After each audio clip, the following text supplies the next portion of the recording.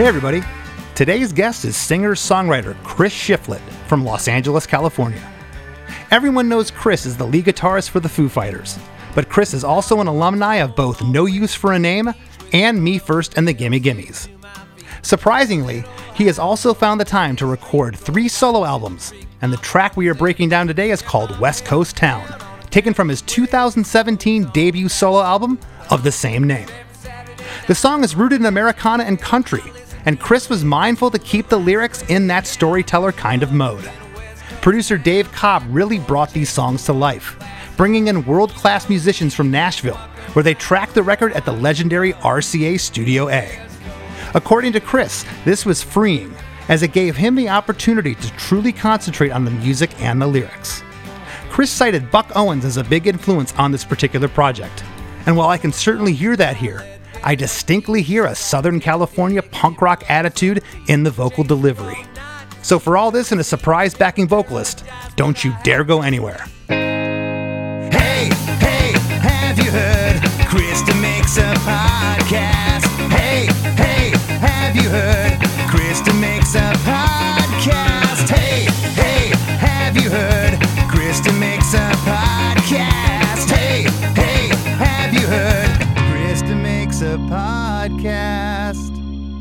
Well, hey Chris, how's it going? Good to see you. Good to see you as well. It has been a hot minute, and I had to go back and think, and I just want to start off by saying I have so looked up to you and admired your career, what you've done. Oh, thank you. I've not only gotten to know you, but I've gotten to know your brother Scott very well. Saw him not too long ago, and you guys have just always been the good guys. Everyone's always rooted for you for sure. I finally recall, I want to say the Foos weren't doing something. You came out on a Gimme Gimmes run one summer, maybe 2003, and you gave me, and it was before you attached the United to it. It just said Jackson, and it had like a tiger or a lion on it. Oh yeah. And if you look at promo pictures of me from that era, I'm every time you see one, I'm wearing that shirt. You don't know how many people want it. What is that? It's a band. Well, dude, that shirt's awesome. Like, people wanted to buy that shirt off my back. I just want to let you know, you might want to reprint that one. I know, that's rad. It's funny because my nickname in that era was Jackson. And it came from when I worked at Fat Records, because Chris Dodge already worked there, so it was confusing. So Mike just decided one day, like, I'm going to give you a nickname, and your nickname is Jackson, and it just stuck. It's like for that period of time in like the '90s when I was in No Use for a Name, and when we started the Gimmes and all that, that was like what people at home in San Francisco referred to me as, Jackson. But when I started that band, I got the funniest thing. I got a cease and desist letter from, no joke, from a guy named Michael Jackson. Was like, took issue with me. And it wasn't like the Michael Jackson. It was just some guy named Michael Jackson, like took issue with me using the name Jackson. So I probably didn't need to, but I just added the United to it just to get that out of my hair. Yeah. Right. Well, as I said, just completely admired your career. I know you're a music guy, growing up.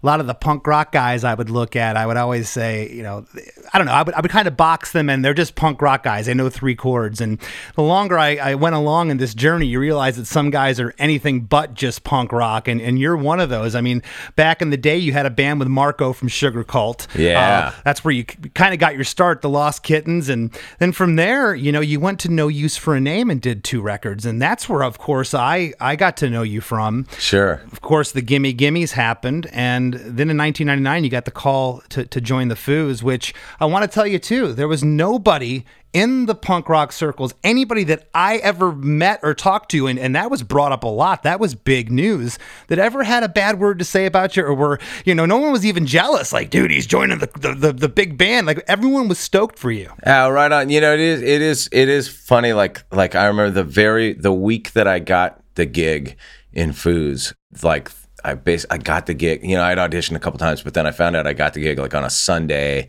and we rehearsed all week, and then we did a sneaky show that Friday night at the Troubadour, because we were in LA, and it was such a rad night because like all my friends came, like Fat Mike came, Joey came, Marco came, my brother Scott was there, just like all my pals from like the scene, and really like. It was a nice feeling.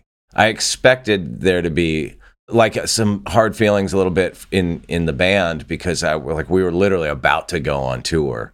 And I was like, basically snuck off and auditioned for the Foo Fighters and left like right on the eve of a tour.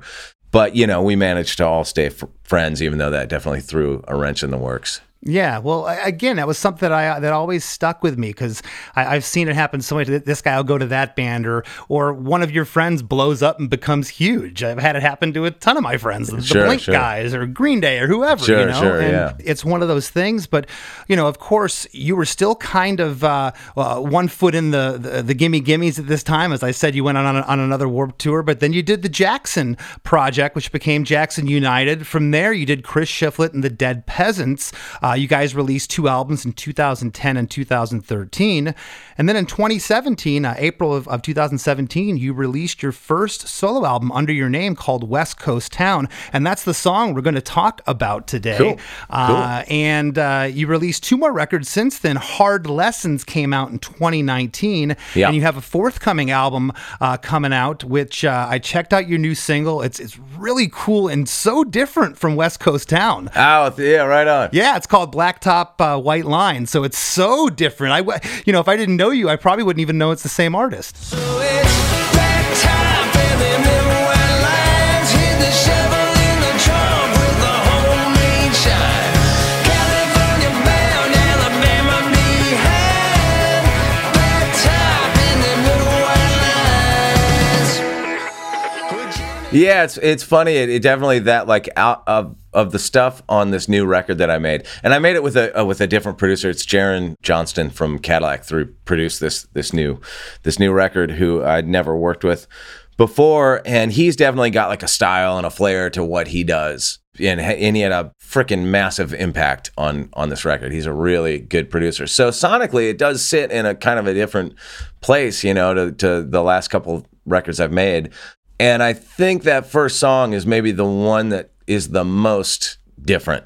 It was interesting because both, I'm putting it out through a label called Blue Elan here in the States and in most of the world, and then a label called Snake Farm over in the UK. And both labels, independent of each other, suggested that we put that song out first, because we're going to put out, a few songs leading into the record coming out.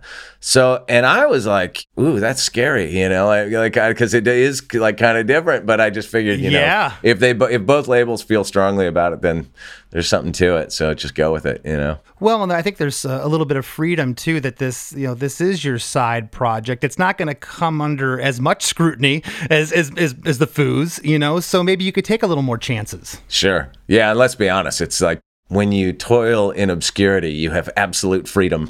Well, you can try different things. You know what I mean? It's hard to go solo out of a band. There's not many people that have done it successfully. I've talked about it on this show, but that leads into my next thing I wanted to bring up with you.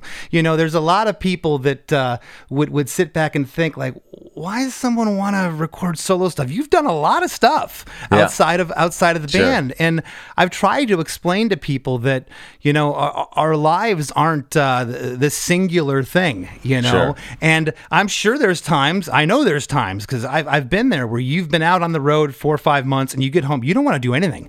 You don't want to pick up a guitar. You might just want to go to the beach or go do something.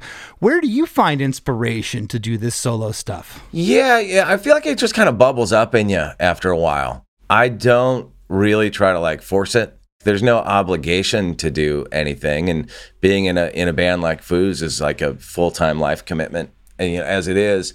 But just as you sort of like, it can be anything. It's just sitting around on the couch at home, noodling on my acoustic guitar, and you come up with a little riff, and then that just kind of builds, and you turn it into a song. And if you look at the sort of timeline, it does seem like it's just every 2-3 years or so. You kind of get there and you make an album, whether it's Jackson United or the Dead Peasants or just my solo stuff. I mean, really, it's all been kind of solo stuff in a sense, just under different names. So I don't know. I just love making music, man. Like I really do. And there's a lot, like with my solo stuff nowadays, and for quite a while, I've been kind of in the like whatever you want to call it, rootsy Americana space, and it's just a style of music that I've loved for a long time. That it took a while for me to actually get the confidence up to go try my hand at it, and that's just the stuff that comes out of me, So I love that I'm just always working on music, It's a really lucky position to be in. It's like you spend your whole life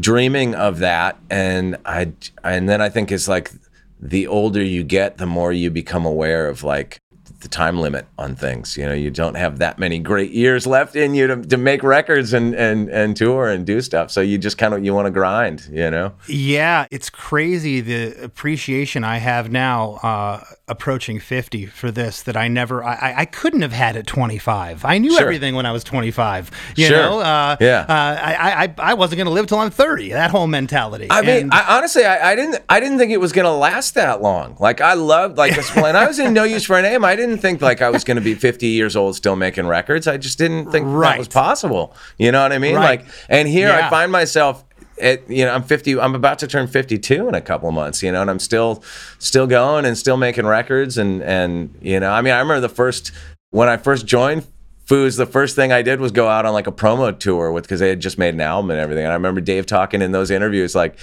I'm not going to be doing this when I'm 40, and sort of, you just didn't think it was going to go on that long, you know what I mean? And here we are, and still going, and it's really a lucky thing. Well, it really is, because if you figure 30 years ago when you and I started, the Rolling Stones were only 25. We had no gauge. We had no how long could guys do this for? None of us knew. Yeah. We were all flying by the seat of our pants. But the thing with solo stuff for me, if I'm going to write something, typically my first thought is if it's so catchy and I can't stop humming it, I'm at the grocery store or I'm out and I just can't get this thing out of my head, I want to save it for my band.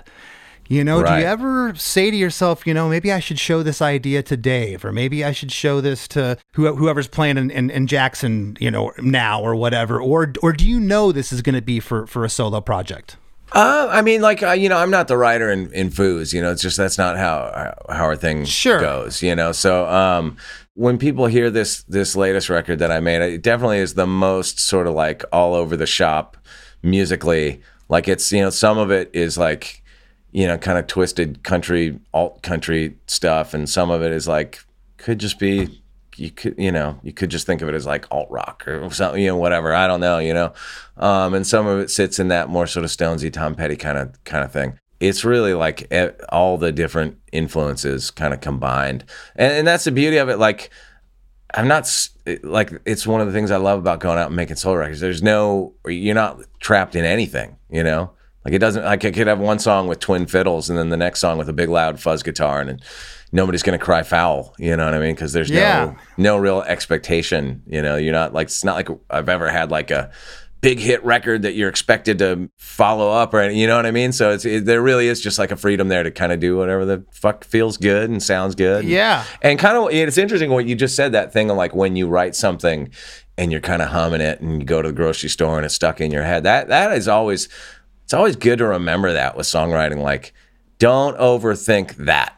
Like, just chase that down. You know what I mean? Don't sit there, because, I think, I don't know about you, but I have a tendency to go like, no, that's just like some 1-4-5 shit. I've done that 1,000 times. I can't do that, like, and then you really have to all the time remember to let that go. Like, if something makes kind of gives you this, there's a reason for it, and it's good to just chase it down. Well, I've been at this songwriting podcast for going on 3 years now, and I'll tell you, it has made me look at songs differently. I've been able to deconstruct them in a way that, for instance, this song, West Coast Town, I looked at the chord progression. It doesn't change till the bridge, but it doesn't have to. And that's what you were just talking about. It's like, wait a second, I got to change the chord here at some point. No, you don't. Not if you have the instrumentation coming in the right spots and the dynamics and are hitting you the right way. But I want to jump into the song now, Chris. It's 2 minutes and 58 seconds. We got a 4-bar intro, got an acoustic guitar panned off left, and there's an electric guitar panned off right, and a single held out chord on an organ that slightly comes up in the mix as a crescendo, with it is followed by 8 more bars of music as we are joined by the drums and bass. That acoustic guitar panned off left is now strumming chords, and the guitar panned off right is now a bit more centered in the mix and is playing a very playful lead lick. That organ at the very top is way louder in the mix here.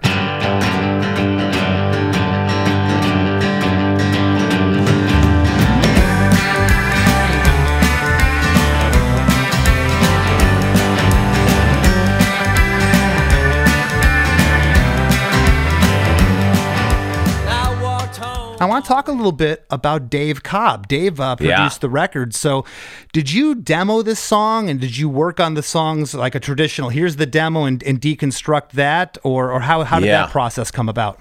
Yeah, it's funny because, Dave's process, at least at the time, and I'm sure it varies per artist, but like in leading up to that record, he was like, nah, don't make demos, dude. We just play it in the room and we'll figure it out, kind of thing. But I'd never made a record like that, so I did make some demos. And this song in particular is like really illustrates why it's so important to have a great producer when you're making a record. Why that can be such a gigantic asset to the outcome of things. Because when I wrote that song, this song was a really important song for me, kind of at that moment, because I was going through this thing. I had made those Dead Peasants records. I mean, if we back it up a little bit, I made the first Dead Peasants record, was the first kind of like more acoustic based, pedal steel on a lot of it. Like it was a more like Americana flavored record, right? And then the second Dead Peasants record was a covers record, because I wanted to kind of live in some old country music for a while. And we did our sort of rough, rugged version of that, just to kind of feel that out and really like live in those songs. And because I couldn't figure out how to write like that. And I thought, like actually just doing this for a while and just playing these old Buck Owens songs and stuff, it'll rub off. I'll absorb it, But I was really kind of like struggling for a while to write. I had ideas that I couldn't like articulate. And I finally figured out that like the thing that I was doing wrong is I was trying to write like it was 1958 or something, in the language of some imagined, honky-tonk lyricist from the past, instead of just writing in my language, the way that I speak, And West Coast Town was kind of the song that the light bulb went off with, where like, it's funny, like when I first started writing it, do you know that David Allan Coe song, was it Long Haired Redneck? Country DJs knows that I'm an outlaw. They never come to see me in this town. I said that song, I was trying to write West Coast Town kind of with that tone to it, because that song has like almost like a boastful, like hip hop kind of like there's like a defiance to it. You know what I mean? Where he's like talking, he's singing about like, I won every fight I've ever been in, and all that stuff. You know what I mean? So I kind of started writing like that, but that didn't feel like me either. You know what I mean? Like that's not really who I am, So when I got to, I finally, because I knew I just wanted to write a song about where I grew up, and I finally got the lyrics going to West Coast Town. And it was based musically around that opening riff, that thing. But the feel was totally different. It was like I remember thinking it was the most like modern country sounding song I'd ever written at that time. It was like, it had more of that like almost like beachy, laid back, it was like slower, kind of thing. But I went in, and when we were making that record, I played that song for Dave, and he listened to it and went like, let's do this like Buck Owens. And I remember he put on, I don't remember what Buck Owens song it was. And like to my ear, I was like, fucking great. Buck Owens is my fucking hero. You know what I mean? It's a Bakersfield sound. You didn't have to twist my arm. But, and he put on an old, I don't remember which song as a reference for like the groove. And that's where that kind of fast swinging thing came from, which just completely changed the whole vibe of the song. And all the chords and everything are the same, and the melody is basically the same as it was. But the whole vibe of it just went from this like really slow, laid back, strummy thing to like, like it was like, we were trying to do that like 1966 kind of Bakersfield sound thing. Yeah. Do you have a demo of that you could share with us? I think I do somewhere, but I don't know that it's ever going to see the light of day. Fair enough. Hey, I totally get it. And the reason I asked that, do you recall if there was any lyrical changes or an arrangement change to the demo when you presented it to David? If there were lyrical changes, it would definitely be trimming it down. I'm sure there was more to that second. That was a really important thing for songwriting that I learned from making those records with Dave Cobb. He's really good at shaving the excess off your songs. And even sometimes when it's so hard for you, like I remember with West Coast Town, there was a whole nother half to that second verse. And he was just like, you don't need that, dude. You already said it. You already said that here. Why do you need to say it again? Yeah, to have like an impartial judge of what your song needs, especially when it's somebody who's like, been at the helm of all these great fucking records that you love, which is, I love the records that he's made over the years. So, I just put my trust in him, and even sometimes when it was hard to make the change, because you're like but I have to have that. I remember him going like on the next record, like, dude, nobody needs the third verse. Nobody needs it. you never everybody wants to put that third verse in there. Nobody needs it, man. That's my hardest lesson as a musician, I think, Chris, the older I get, is to trust the process and trust the producer. Sometimes you got to back off and go, man, as bad as I want this second half of this second verse, I gotta put my trust in him, because look at his pedigree, look where he comes from, which I want to talk about. This sounds amazing. The tones on here, it was recorded at RCA Studio in Nashville. So the mix, everything just sounds great. And you had mentioned Americana, which, I guess they could fall into that, guys. But man, this was so much more country than I thought when I listened to it. But it's got that Southern California, it's got like that Social D almost Mike Ness like kind of snarl to it. It's got a little snot on it. It's country by somebody who's not really gifted enough to play country, or at least not gifted enough to sing it. You know what I mean? Like, that's because really, like, the more over the years, the more I went down the country music rabbit hole, which I came to kind of late. Really through Tony from No Use was the guy that turned me on to a lot of this stuff. But that is the biggest. I mean, there's the biggest difference in the songwriting is like the sort of the narrative of most country songs, kind of storytelling songs, which, a lot of like rock music isn't really. But the other big thing is like the vocals, man. Like, country singers are so good. So it's like, as somebody who's like vocally challenged in that way, it's like you gotta like, you're always kind of like, I feel like I'm always like working around that a little bit, I think this is right in your wheelhouse, though. I think this is perfect for your voice. Oh, right on. It really is. You. It's definitely not forced. If you're at all worried about your voice, this is a great style and a great track to showcase that. Speaking of your voice, I walked home all the way from East Beach with an oil spill sticking to my feet, to that little house on Salina Street, throwing rocks in the creek, my brothers and me. Yeah, Mom held us down on a county wage, clothes on our backs and food on our plates. Every Saturday night, mariachis played, and I listened through the window to the lowrider sway. Yeah, I grew up. I walked home all the way from East Beach with an oil spill sticking to my feet, to that little house on Salina Street, throwing rocks in the creek, my brothers and me.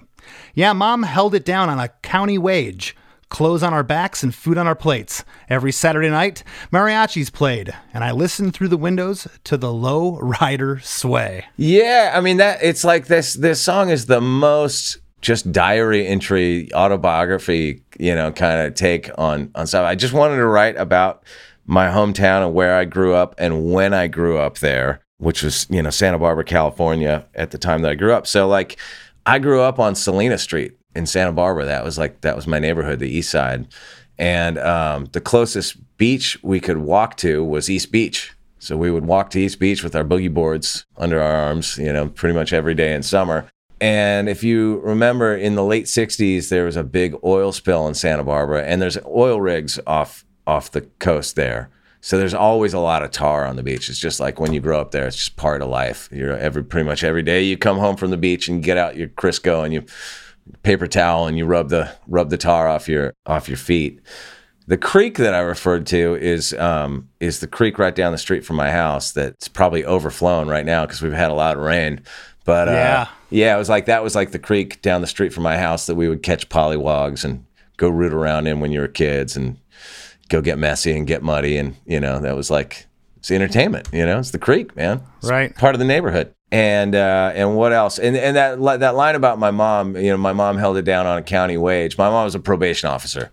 Oh, and that was her job. And we, my parents divorced when I was pretty young, and I was born in Santa Barbara. We moved around a little bit while my parents were still together, and then even after they separated. But when my mom won custody of us in like 1977, we were in Santa Barbara pretty much from then out until I moved to LA when I was like 18 or whatever. But anyway, so my mom was a probation officer, and that next line, put clothes on our backs and food on our plates. That was actually kind of playful because we used to make fun of my mom all the time.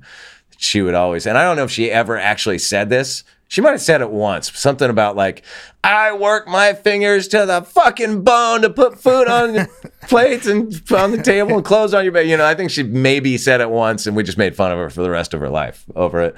Or my mom is still alive, but for the rest, when we were kids, we just would. That was like our imitation of my mom. I work my fingers to the bone, which she did. She did. Yeah, dealing with the dregs of society as a probation officer. Exactly. And the funny story, having to come home to you and your brother. Yeah, exactly, and my older brother Mike too. When I turned 18, when I dropped out of high school, like right leading into my senior year, and I just went and fucked around with my friends and got drunk at the beach and was really just didn't have a lot going on. And I was 17 at the time, and I turned 18 in May of whatever that was, 1989. And the week before my birthday, my mom goes, all right, I'm done, watching you come home drunk from the beach every day, and I can smell you smoking cigarettes or whatever, like you're just not doing anything. You're like, I got you a job at the probation department. So you're working at the probation department now. Go see Linda on Monday. And I was like, what? And anyway, it was like the best thing that ever happened, because she basically made me go work at the probation department in the records room, essentially. And with that job, I was able to save up money to buy an amp. I bought a brand new Mesa Boogie Mark II or Mark III or whatever it was. And I moved to LA that January. I had saved up enough money to buy an amp and get my first apartment with my friends down in LA. That was it. I was gone. So thank God for the probation department. Anyway, so there was that. And then also that last bit about Saturday night mariachis played and listening to the Lowriders sway. We live next to our neighbor right next to us. It's a funny thing. Like, it just speaks to like kind of California culture is weird. Like we didn't really kind of knew our neighbors, but like you didn't really know our neighbors. You know what I mean? Like you knew who they were, but it's not like we all knew each other, But there was this family that lived next door to us that would have these they're like a Mexican-American family, and they would have these really loud like parties on the weekends, and it'd be like mariachi music. And I would that's like a childhood memory of mine, is sitting there with the window open, and I could just hear, like kind of music going. And then also like somebody lived in that house was a member of this car club called the Brown Sensations. It was like a lowrider car club back then. And so that's what I was kind of referencing, listening to the lowrider sway. Yeah, so none of this is made up. This is actual, your childhood, which I have to ask. 100%. Was this, written after the fact, you were regaling your youth, or was this something you had in a book that you jotted down when you were 16 or 17? Oh, no, this was way after the fact. Yeah, this was like, right, leading into making that West Coast Town record, because I tried like lyrically like a few different approaches to it, but then that was the one that I kind of settled on,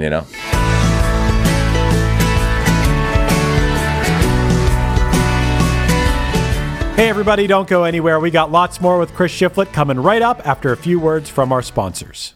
Hey you, do you have any plans this year? How's that going? Did you get 2020? Well, welcome to a brand new podcast called 2020, where myself, Benny Goodman, and my good friends Corey Pazin and Siobhan Cronin from the band Lost Symphony also got 2020. And since the world ended this year, we decided why not just check in with some of our friends in the music industry and see how everyone's doing. We're going to get a candid look at life on and off the stage, as well as the mindset of some of the most successful people in the entertainment industry. New episodes drop every Sunday and Wednesday at 9 p.m. Eastern. And you can listen at 2020-d.com, soundtalentmedia.com, or on your favorite podcast app. Do you like to laugh, geek out on music, and learn all about that band or artist who had that one song back in the day, but then seemed to fall off the face of the earth? If so, you need to subscribe to One Hit Thunder. Together with an array of interesting and hilarious guests, we do a weekly dive into one-hit wonders like Eiffel 65's Blue, Krayshawn's Gucci Gucci, EMF's Unbelievable, Delamitri's Roll to Me, Los Del Rio's Macarena, Musical Youth's Pass to Dutchie, and even Patrick Swayze's She's Like the Wind. So are you subscribed to One Hit Thunder or what? As Desiree would say, you gotta be. And as K7 would encourage, you gotta come, baby, come and join in on the fun of the One Hit Thunder podcast. Come, baby, come, baby, baby, come, come. Come, baby, come, baby, baby, come. It's been a long, long year. And now, back to the show. Well, there's a lot going on in this double verse. After it breaks down from that intro, the kick drums here with like a side stick on a snare. The acoustic panned off left is strumming now. That electric guitar panned off right is ringing out chords on the one. And on the back half verse here, we get a little bit of harmony and unison, Chris. You're singing unison. I can hear you with yourself, but you're doing some harmonies in there. How did that come about? Did Dave help you with that? Because I've always loved stuff like that. And I try not to shy away from it because, you know, when I'm doing harmonies to myself, I'll always want to make sure every note is an actual harmony, but it doesn't have to be. Well, it's interesting, you know, all the harmony stuff. I mean, I think I probably doubled the choruses or something, and maybe I'm like, you know, going like this a little bit in there, you know, who knows? But all the harmony vocals on the record are this woman out in Nashville named Kristen Rogers, who Dave works with a lot. She's great, fantastic singer. And I'll tell you something. It was really so. Wild. That's not you. That's not you. No, not the harmony. No, that's Kristen for sure. I mean, there's probably a double. I'd have to go back and listen to it, but I'm probably doubled, and then she's harmonizing. But I tell you, it was wild, man, because I remember when we were making that record, like, I don't remember exactly how we were, like a little ways into the vocals, and I was talking to Dave about harmonies. Oh, and he's like, "Oh, I got this gal. We should send it to." Or he said, "Oh, this woman, Kristen Rogers. It does. I work with a lot. She's great." I go, "Oh, cool. Let's have her do it." And he goes, "Oh, I already sent it to her." And he had already sent her all the songs because, you know, I just had my lyrics like on the music stand while we were doing vocals, and so they had just like copied all the lyrics and sent her everything. And I think she was she didn't come into the studio to do it. I think she was on tour with somebody and just brings a like little recording rig and maybe like did it in a hotel room or something. She's really wonderful. I would not have picked that as a woman's voice. I thought for sure it was you, or maybe, I don't know if Dave sang or somebody else. Did not know that was a woman's voice. Also on the back half of verse 1, I think the organ might be in here buried, and I definitely hear either a pedal or a lap steel panned off left. Oh, we get the first taste of that. Is that a lap or a pedal? Pedal steel. That is Robbie Turner, the legendary Robbie Turner, who is a just monster pedal steel player out there. It is so good, and the way that the pedal steel builds in this song is classic too. You could, you know, if I had sat down tomorrow with a track like this and wanted to do something with a pedal steel, I have no experience. I wouldn't know how to layer it. I wouldn't know how to have it come in, but it's awesome. It's flawless here. Yeah, Robbie is amazing. He's like really one of the legends of that instrument. Among other things, I mean, he played in Waylon Jennings' band for years and the Highwaymen and all that stuff. I mean, he's a really interesting cat. He actually grew up in Memphis. When he was a little kid, he used to go hang out outside of Graceland and, like, you know, in the early Elvis days, and they'd see how Elvis would come out and like talk to them, and they'd all be like a bunch of kids hanging out at the fence. And he had some crazy story about going into Graceland and somehow got in there, and when he was like a kid, and was in Elvis's kitchen and was looking in Elvis's refrigerator, and like Elvis walked in and screamed about, you know, "Get the fuck out of here!" Whoa, and ran in. But I mean, just nuts. Like that guy's. I mean, Robbie Turner's parents played in Hank Williams' band. Oh, geez. Not Hank Jr., but Hank Williams. So that's the kind of like lineage that dude has. He's really an amazing cat. Okay, well, not taking anything away from you. This track sounds amazing, and there's a reason why. We got some great breadth of talent here. Well, chorus 1 is at the 41-second mark. We get to chorus 1 quick. Yeah, I grew up in a West Coast town back before they chased the working class out. You know we don't fuck around where I grew up in a West Coast town. I grew up in a West Coast town, back before they chased the working class out. You know we don't fuck around where I grew up in a West Coast town. See, that's the remnant of the David Allan Coe lyric that I left in there tonally. You know what I mean? And it's funny, and this is like a real like songwriting inspiration comes from unlikely sources sometimes. And I remember like I've heard like other songwriters I respect like talk about how you always have to have like your antenna up and you always got to be listening in on people's conversations and just shit that's kind of flying around. And that line, "We don't fuck around," I actually took that. I was watching, I don't remember who he fought, but I was watching, I don't know if you follow boxing at all, but Canelo Alvarez it was like his post-fight interview. And this was before he had fought Triple G the first time. And the guy interviewing him asked him like, basically like, are you ducking Triple G? You know, or kind of one of those kind of questions. And his response was, in Mexico, we don't fuck around. and I remember when he said that, I was like, whoa, that's great. And I just wrote that in my little journal. And I was like, I'm going to use that for something. And so and you know, when I was writing this song, I remembered him saying that, and I don't know, it just kind of fit, you know. I like that line though because I like what it's saying, and you have a little snarl, you know. There's a little piss and vinegar on the vocal there, but it's still playful. It doesn't feel like you're trying to be hard. Well, that's the funny thing is I think like sometimes, at least with like some of my old friends and stuff from growing up, maybe misunderstand. I'm not really referring to myself, and I don't mean it in like a tough guy way. I mean it more like just like that time in the place that I come from. And believe you me, we fucked around a lot. So let's put that to bed. There's a lot of fucking around, but I just mean like it's hard to even articulate what I mean. But I just mean it in a broader sense, you know. Sure. And that's what I took away from it. Yeah. That's what I took away from that lyric. Chorus 1 got the same instrumentation pretty much as the verse, except the snare drum is now in. The organ is very present, panned slightly off left, and the pedal steel is panned off left here. At the very end of the chorus, the chord progression changes a bit here for the first time in the song with that walk down that you do. That gets us into the 8-bar reintro, like the top of the song, except the pedal steel panned off left is here in this reintro before we get into verse 2. 4th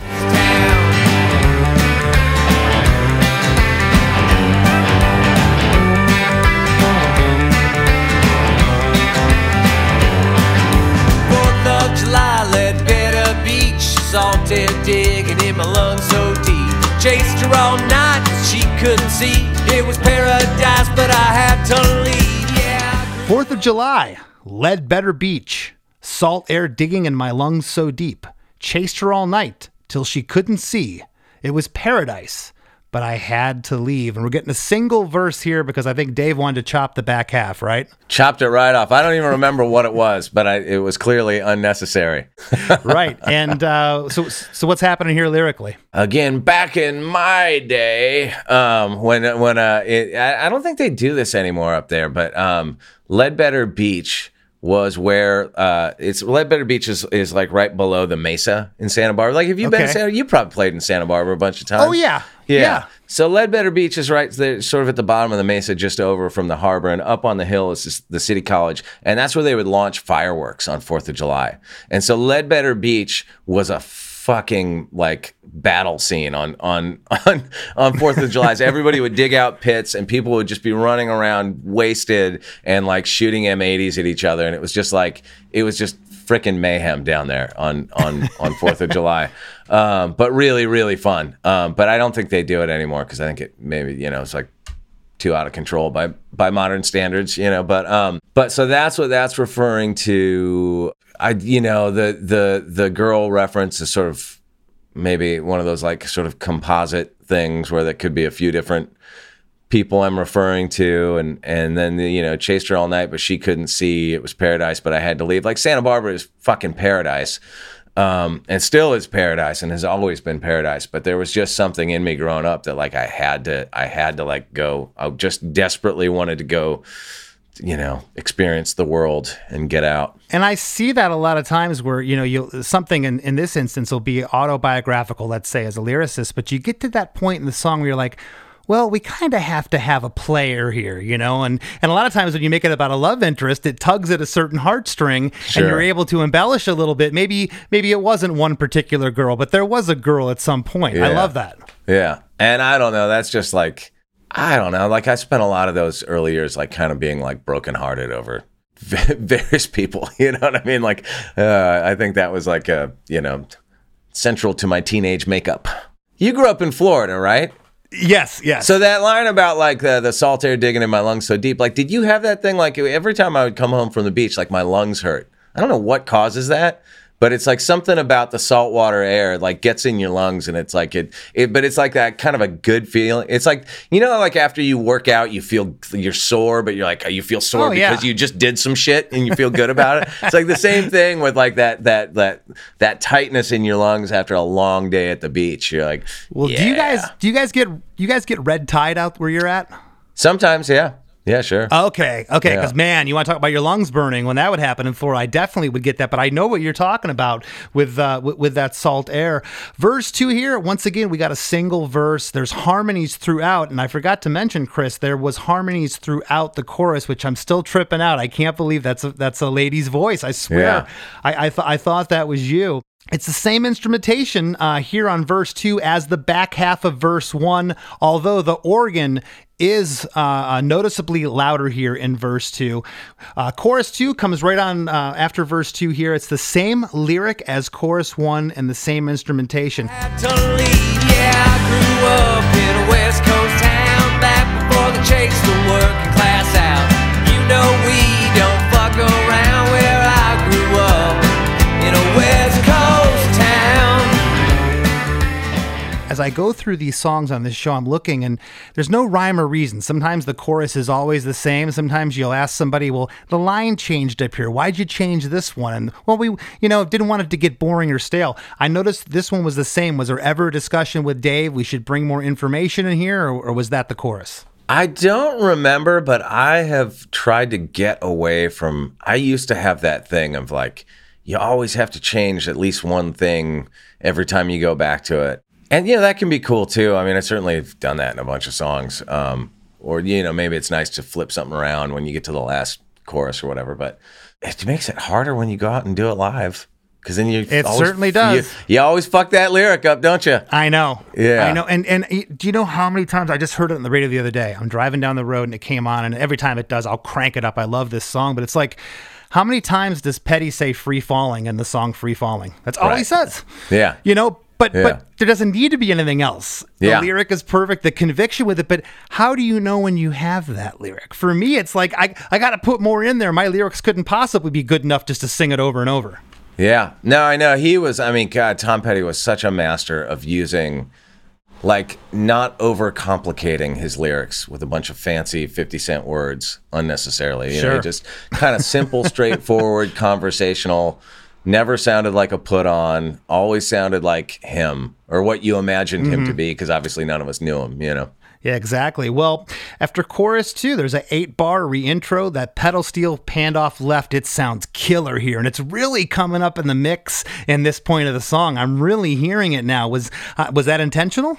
I think probably a lot of the dynamic of what Robbie did is probably just, I'd have to go back and look. But I bet a lot of that was just him working it, working the volume pedal. Cause he really like all great pedal steel players, like he really knows when to be kind of ride it high and get hotter and bring it down and vibe it out.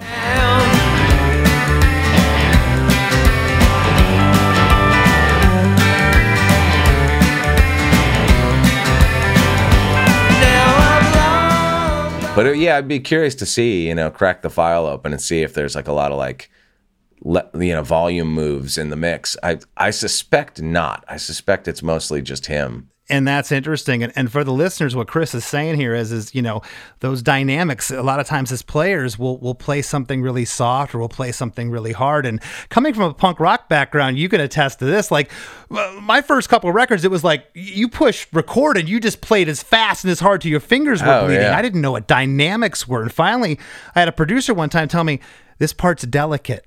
What does that mean? Oh, you got to play this. Maybe try to play it with your fingers. What are you talking about? I play with the pick. I had no idea of this whole other world and way to approach things. Right after that 8-bar reintro, we get the bridge. And Chris, this is the first true chord progression change here when we go to that E minor. Now I'm long gone, like stoplights on the freeway. You tear me down, but I'll never change. We got the harmonies all over this, and again, I wrote the pedal steel here is just great. You know, this guy's a ringer, Robbie, that came in.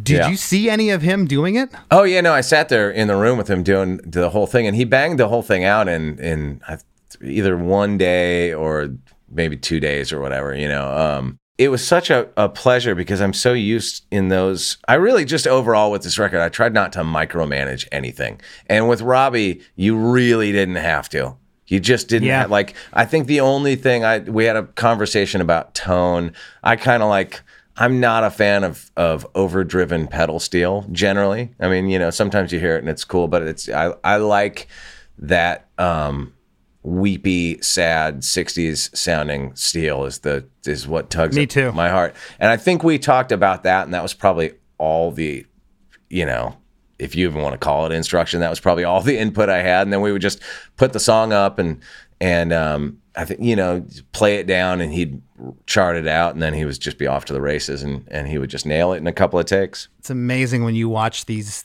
session guys that's all they do is just hop from, and the reason that they're session guys is because they're that good. Yeah. They're unreal. You know, I've seen some of these LA cats, and you're sitting across from going, okay, they played it 5 times through, and the producer's like, okay, you can go home now. Like, what did I just witness? It's so cool. With Cobb, that was a really interesting part of working with him, because I was used to, you know, probably making records the same way that you probably made records back in the day, you know. And he was really like big on like, let's not overdo it. Like, you know, if you did 5 takes, that would have been a lot of takes. You know, it's probably more often you're doing maybe like 3 or something, you know what I mean? And you might even be keeping the first half of the first one, you know what I mean? That kind of thing. And so like he's really like good with not overdoing it, you know, keeping that fresh feeling. That's what this process sounds like. It sounds like you were able to come in with these bass songs, and he was able to build them up with the players. That had to be so cool to witness.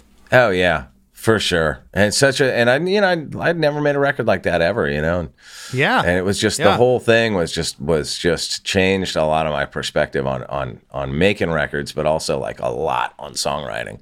And then, you know, the next record I made, Robbie wasn't, he was in kind of poor health at that time. He was going to play on the next one too, but then he wasn't able to do it. So kind of last minute, I called Paul Franklin, who's another just incredible steel player. And it was, you know, same deal. He came in and just banged it out in an evening or whatever, and it's just amazing. It's just amazing. Like, that's such a like an instrument that I have so much respect for. That when you watch somebody that really is a master of it, it's fun. I've never played one. Yeah, I've tried. I own one. I own one. Oh, yeah. I'm not gonna pretend I'm a player. I'm an owner. I've always wanted to one of these days, but definitely bucket list. Well, after the bridge, we get into a 16-bar guitar solo. I love this solo. There's some great interplay between the lead guitar and the pedal steel here. From bars 8 through 16 here, there's another lead guitar panned off left that joins in. And I love how this builds up into what I'm calling the chorus 3 breakdown.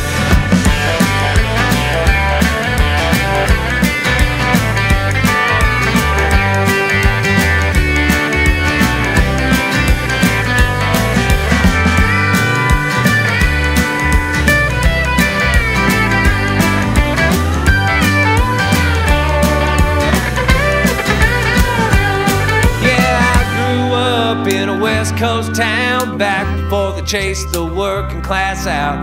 You know we don't fuck around where I grew up.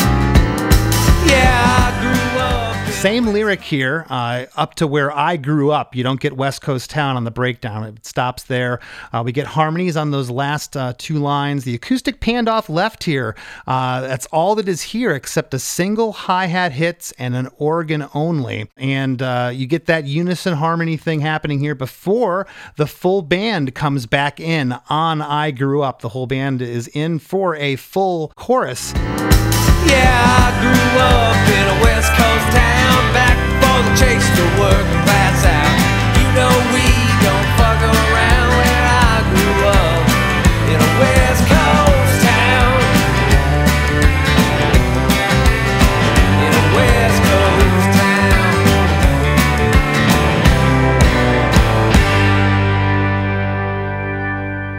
And chorus 3 is the same lyric as the other ones on In a West Coast Town.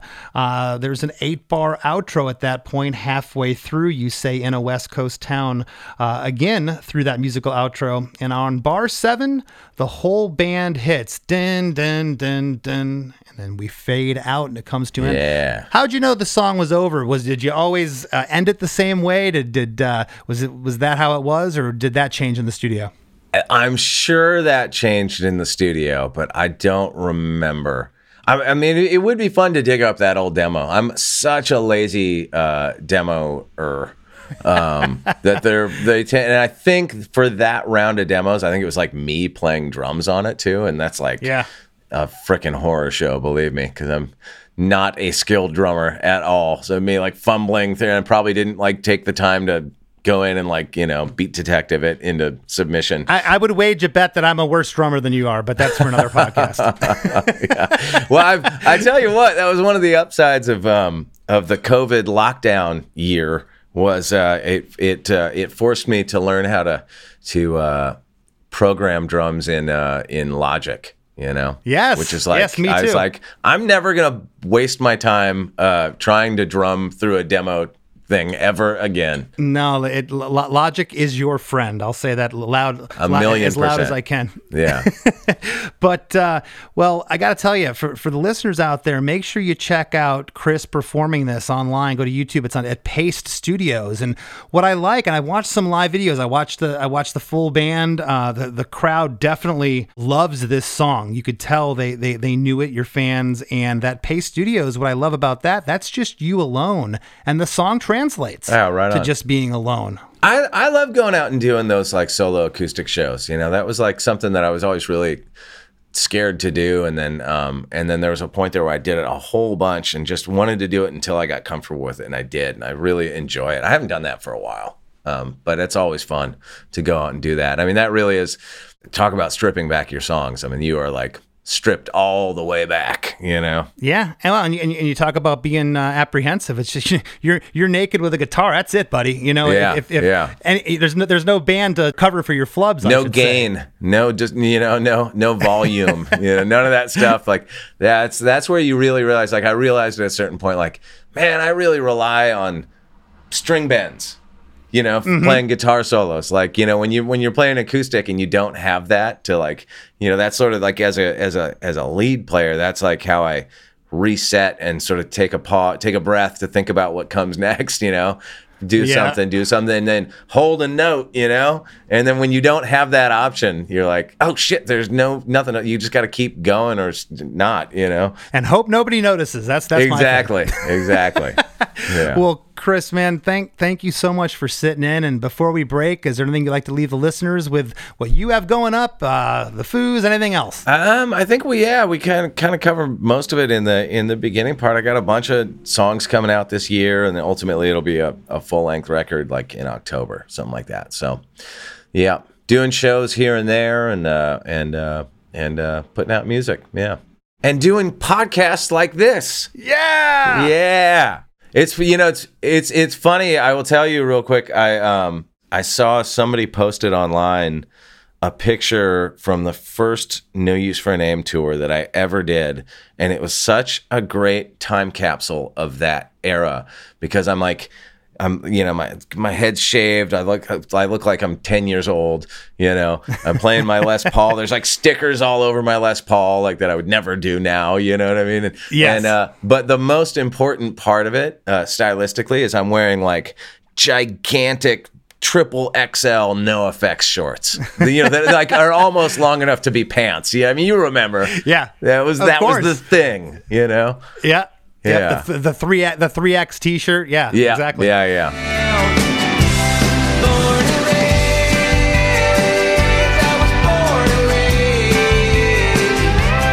You might change, but I'ma stay the same where I was born and raised. Hey everybody, I hope you enjoyed that conversation with Chris Shiflett, but don't go anywhere. We got the band you might not know, and we got the rap coming up. This is a very Chris-heavy episode. Yes, we had Chris Shiflett as a guest, but now you're going to get to listen to your friends Chris and Chris do the rap right after a few words from our sponsors.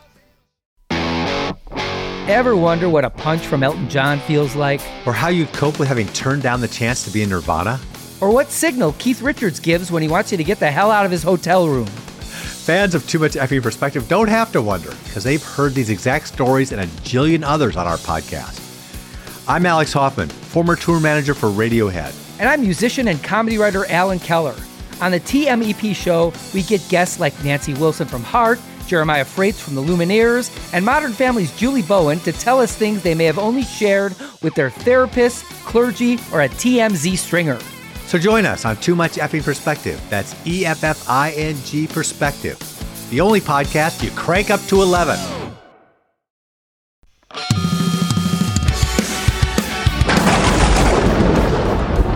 Hey everybody, Satan here. I know what you're thinking. Jesus Christ, Satan has a podcast now too? No, that's not it. But I am here to tell you about a podcast, and it's one that's all about my favorite band, Punchline. Not the band you expected me to say, right? You probably figured I'd like Slayer, or maybe some backwards Beatles records or something. Those are okay, but you usually find me rocking out to fan-favorite Punchline albums like Action or Lion while I'm torturing dead people for all of eternity.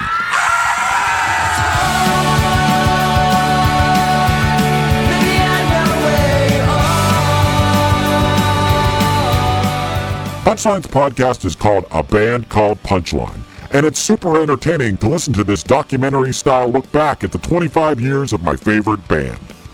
Honestly, I'm really feeling like I'm getting to know these guys, and their story is amazing. I'm so ready for them to get down here. I have so many questions. I gotta give them credit for catching on to my whole 37 thing, too.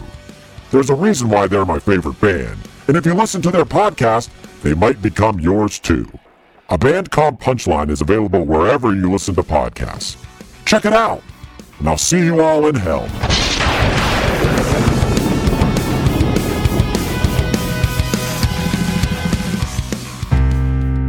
As we near the end of the show, here's a band you might not know. Welcome to this week's Band You Might Not Know.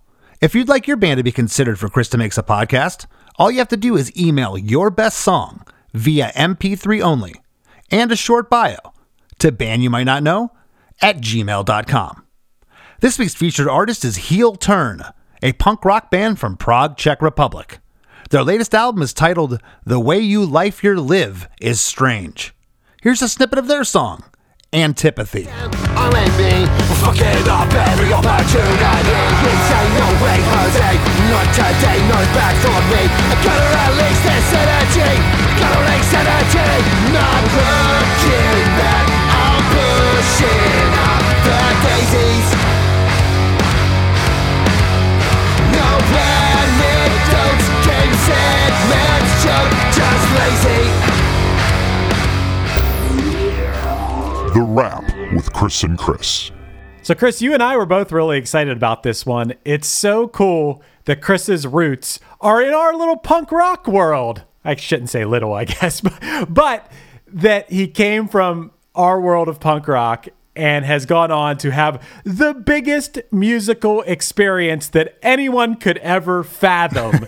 And to see that he has had that for the past 25 years or whatever, and he's still such a down to earth and, for lack of a better word, normal guy. By the way, I consider us normal guys. Do you consider you and I normal guys? I consider us normal guys. Some people might argue that, but my point is that's so cool. Yeah, he's always been that way. So humble. And I think that goes, to what I was saying to him about there was never a cross word about Chris Shiflett. Everyone was stoked. Maybe the No Use guys were a little bummed because he bailed on their tour or whatever. They just made a record, but that's all been long forgotten, of course. But just what a guy, just world-class musician who just keeps it real. Yeah, you would never, if you were talking to him, hanging out with him, whatever, you wouldn't know that he's in one of the biggest bands ever. Mm-hmm. you wouldn't really know that. There's a lot of things he said in this episode where I was like, oh, I relate to that. One of the funny things, and I'm curious as to what your take on this is, he talked about how growing up, I mean, I guess I live next door to my grandparents, so I can't totally say that. But for the most part, I never really know my neighbors. I'm not saying I'm proud of it. I have neighbors all around me. I don't really know any of them. Do you know your neighbors? It's funny. I was talking to someone about this not too long ago. When I lived in Michigan, when I first moved to Florida, everybody knew their neighbors. It was like Leave It to Beaver. You'd go borrow a cup of sugar from the woman across the street, and then the next day someone would eat some salt, and they'd come knock on your door, and you'd bring cookies over to the neighbor. There was that thing. I'm telling you that times have gotten weird the last 25 or 30 years. Things have changed, and people just, they'll give you every bit of information on themselves online, but don't come to my house. Yeah. Yeah. Well, dude, I'll tell you, the only guy, and I give him credit for trying to be like a nice neighbor or whatever. There's this guy who comes around and he knocks on my door, just shows up sometimes. I seriously hide because he just wants to talk to me. He eventually wants to turn the conversation into trying to get me to come to his church. I think I told you about this guy before. I'm like, dude, I don't go to church. Can't we just talk about something normal? Anyway, yeah, I don't really talk to my neighbors. I'm not saying I'm proud of it, but I kind of could relate to that. I loved the story that Chris told about his mom getting him a job at the probation office. Yeah. And then him making the money, buying his amp, and moving to LA. I think that's cool, right? It is, and he even said it. It was kind of like the best thing that could have happened. He didn't know it at the time. He's like, what? She did what a mom is supposed to do. Not be your friend, be your parent in that situation. And, right. Think of this poor woman, they kind of mocked her, about putting clothes on their backs and food on their plates, but that's what she did. She was providing as a single mom, and as I said to Chris, she's dealing with the heathens of society. As a probation officer, have to come home to her 3 boys. That had to be daunting. Right, yeah. That's enough smoking cigarettes on the beach today, Chris. You got to get a job. All right, back to the songwriting a little bit here. You talked about changing chorus lyrics versus doing the same thing every time. Chris, we've been doing this podcast for a while. I don't know what the answer is here. I think I would probably lean to repeating the chorus, not changing it so people could learn it and sing along. I would lean that way, but there's no right or wrong. I think we're never going to find a right or wrong answer to anything on this podcast. It's just that everyone's process is different. It is. And we've talked about this, Chris. We've talked about, there's a song that was recorded by somebody in 1971, and somebody else re-recorded that song in 75 and in 78 and someone in 85. And it wasn't until, I'll pick an artist, it wasn't until Huey Lewis recorded the song that it became a hit. It's the same song. It's the same lyrics. It's the way that person sold it. There's no right or wrong answers in songwriting. That's why it's so fascinating. This will never get old, because for this song, the chorus lyric is the same, and for this song, they changed it up, and they're both massive hits. Why? It's mind-boggling. Yeah.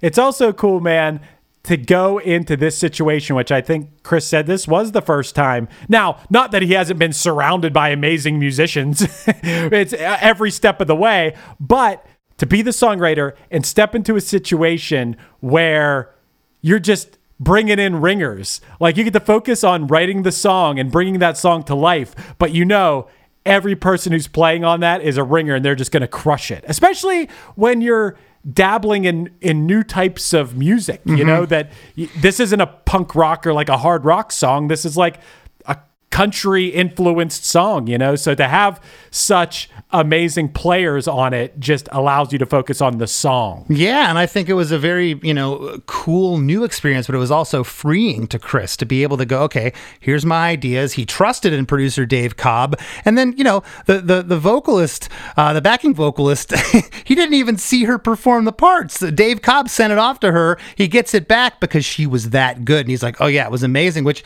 again, I'm still shocked. I did not think that was a lady's voice on the backups. I thought it was Chris. Yeah, I would have never guessed that. I wanted to jump in and say, as the third Chris saying this, I'm also a really bad drummer. I obviously have good rhythm. I'm a bassist, and I feel like I'm pretty good at bass, but over the pandemic, I set up the drums in the living room. I have a drum set, and I would just play along to like the Lauryn Hill album as best as I could.